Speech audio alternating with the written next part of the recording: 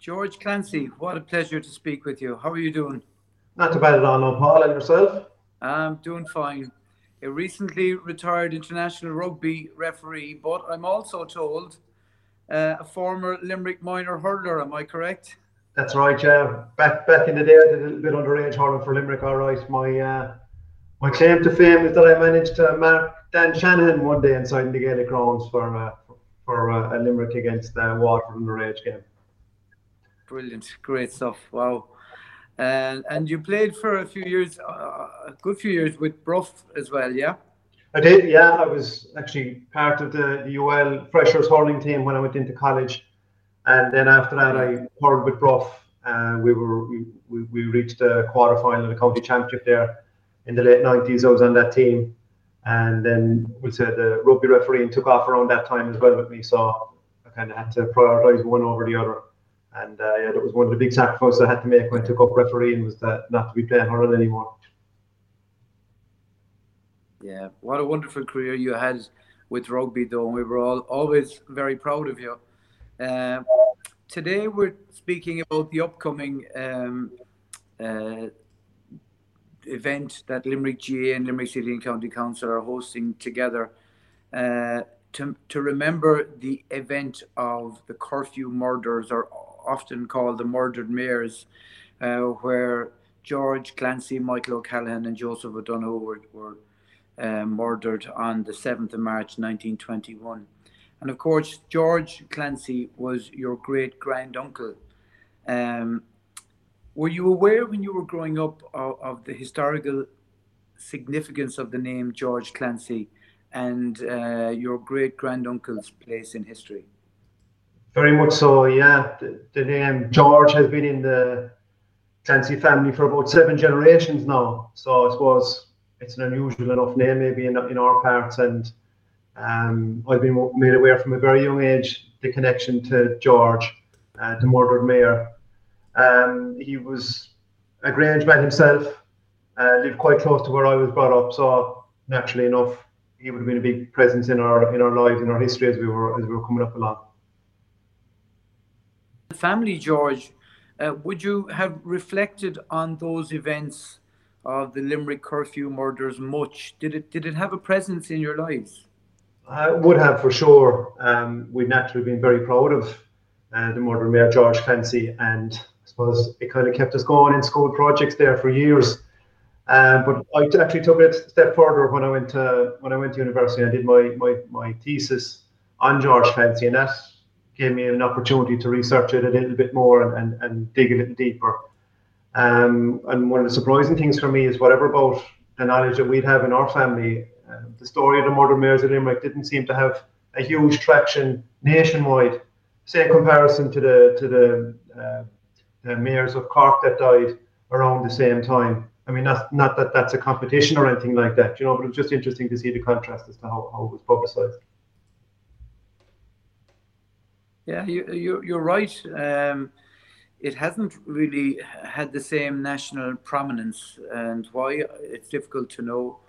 Um, your great granduncle was an ardent participant in the national movement, and and what is now UCD, while he was there, he was great friends with Michael Cusack, the founder of the GA, and indeed a great friend of James Joyce. Outside of his political activism, what do you know about your great granduncle? Yeah, well, it seems to me that he lived the life of an Irish nationalist, and most of the things that he was involved in could be traced back to the nationalist movement, if you will. I mean, he had a great interest in Irish, for example. He was involved in Conor Gaeilge. He was involved in the GA himself. And he helped to establish what became the precursor of the Irish Boy Scouts, Fianna Éireann. So everything he lived that life, and I'm sure it would have been a very exciting time in Irish history to be involved in things like that, as a lot of these organisations were getting off the ground, and he was in there at the ground floor. But as a person, from what I've read and researched, like, he seemed to be a very good reader himself, and he had a great interest in international and domestic affairs. Um, he was just the character in some of Joyce's books, So I was kind of able to read Joyce's books myself and kind of see what kind of a man does George Clancy come across in those passages. And he's an Irish nationalist in that as well. He kind of plays the part of the peasant Irishman, if you like. And I don't mean that in a disparaging way, because I know Joyce had great time for George Clancy, and George Clancy himself was one of the few people who called Joyce by his first name, which was unusual, really, by all accounts at the time. So they did have a very strong friendship. And I know he was seen as a good leader, and he was seen as having a sense of humour. And there's some stories about himself and Joyce having a bit of crack in UCD at that time as well. And I know he liked to travel out to Grange, and that doesn't surprise me. It's a very picturesque part of the world, and I'm sure whenever he did travel out to Grange, he was appreciating the natural beauty, and that would have helped to recharge his batteries. He married Molly Killeen from Limerick City in 1915, who was a national school teacher and indeed was the school principal in St. Patrick's National School.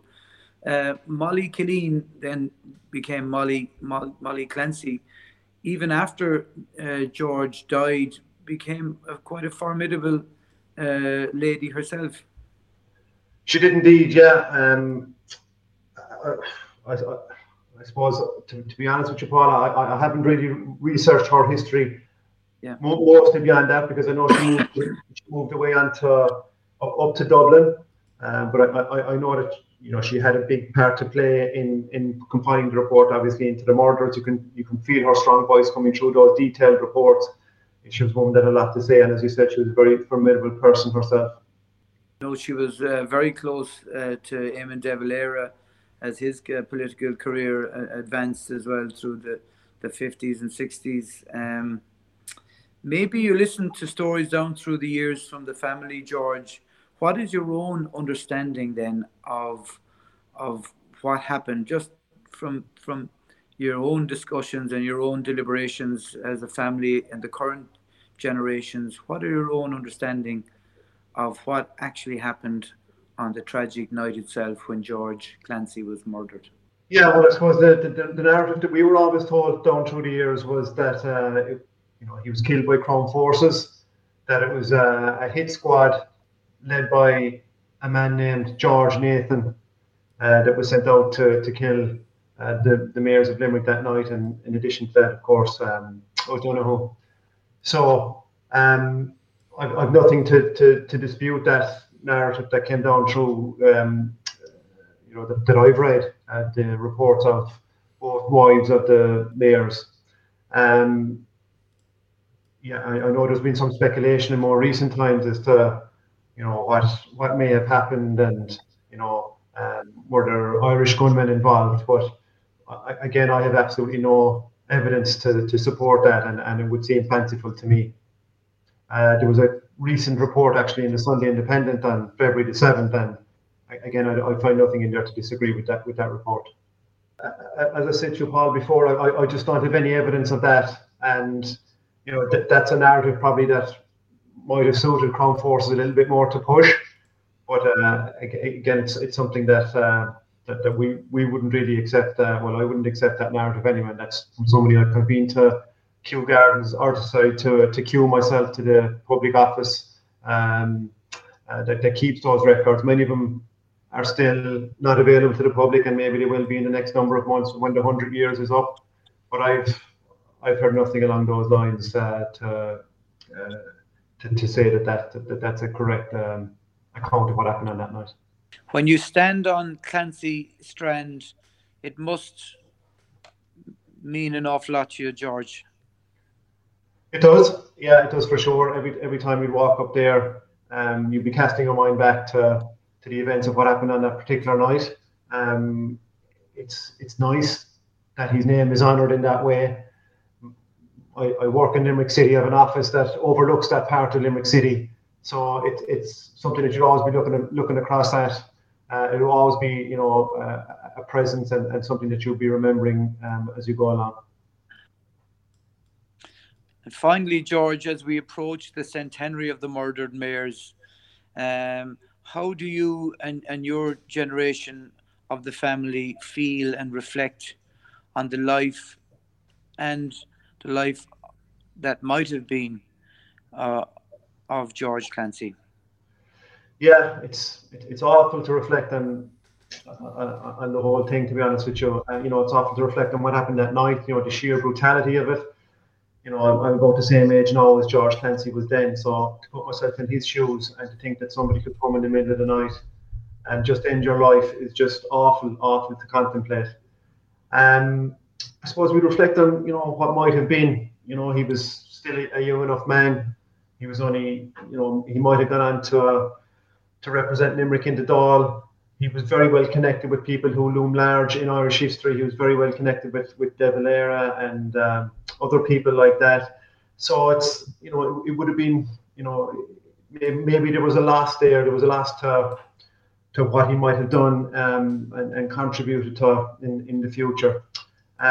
We're obviously proud of the man he was, and you know, we're proud to carry on his name in our branch of the Clancy family. I know there's other branches out there as well that are equally proud of him.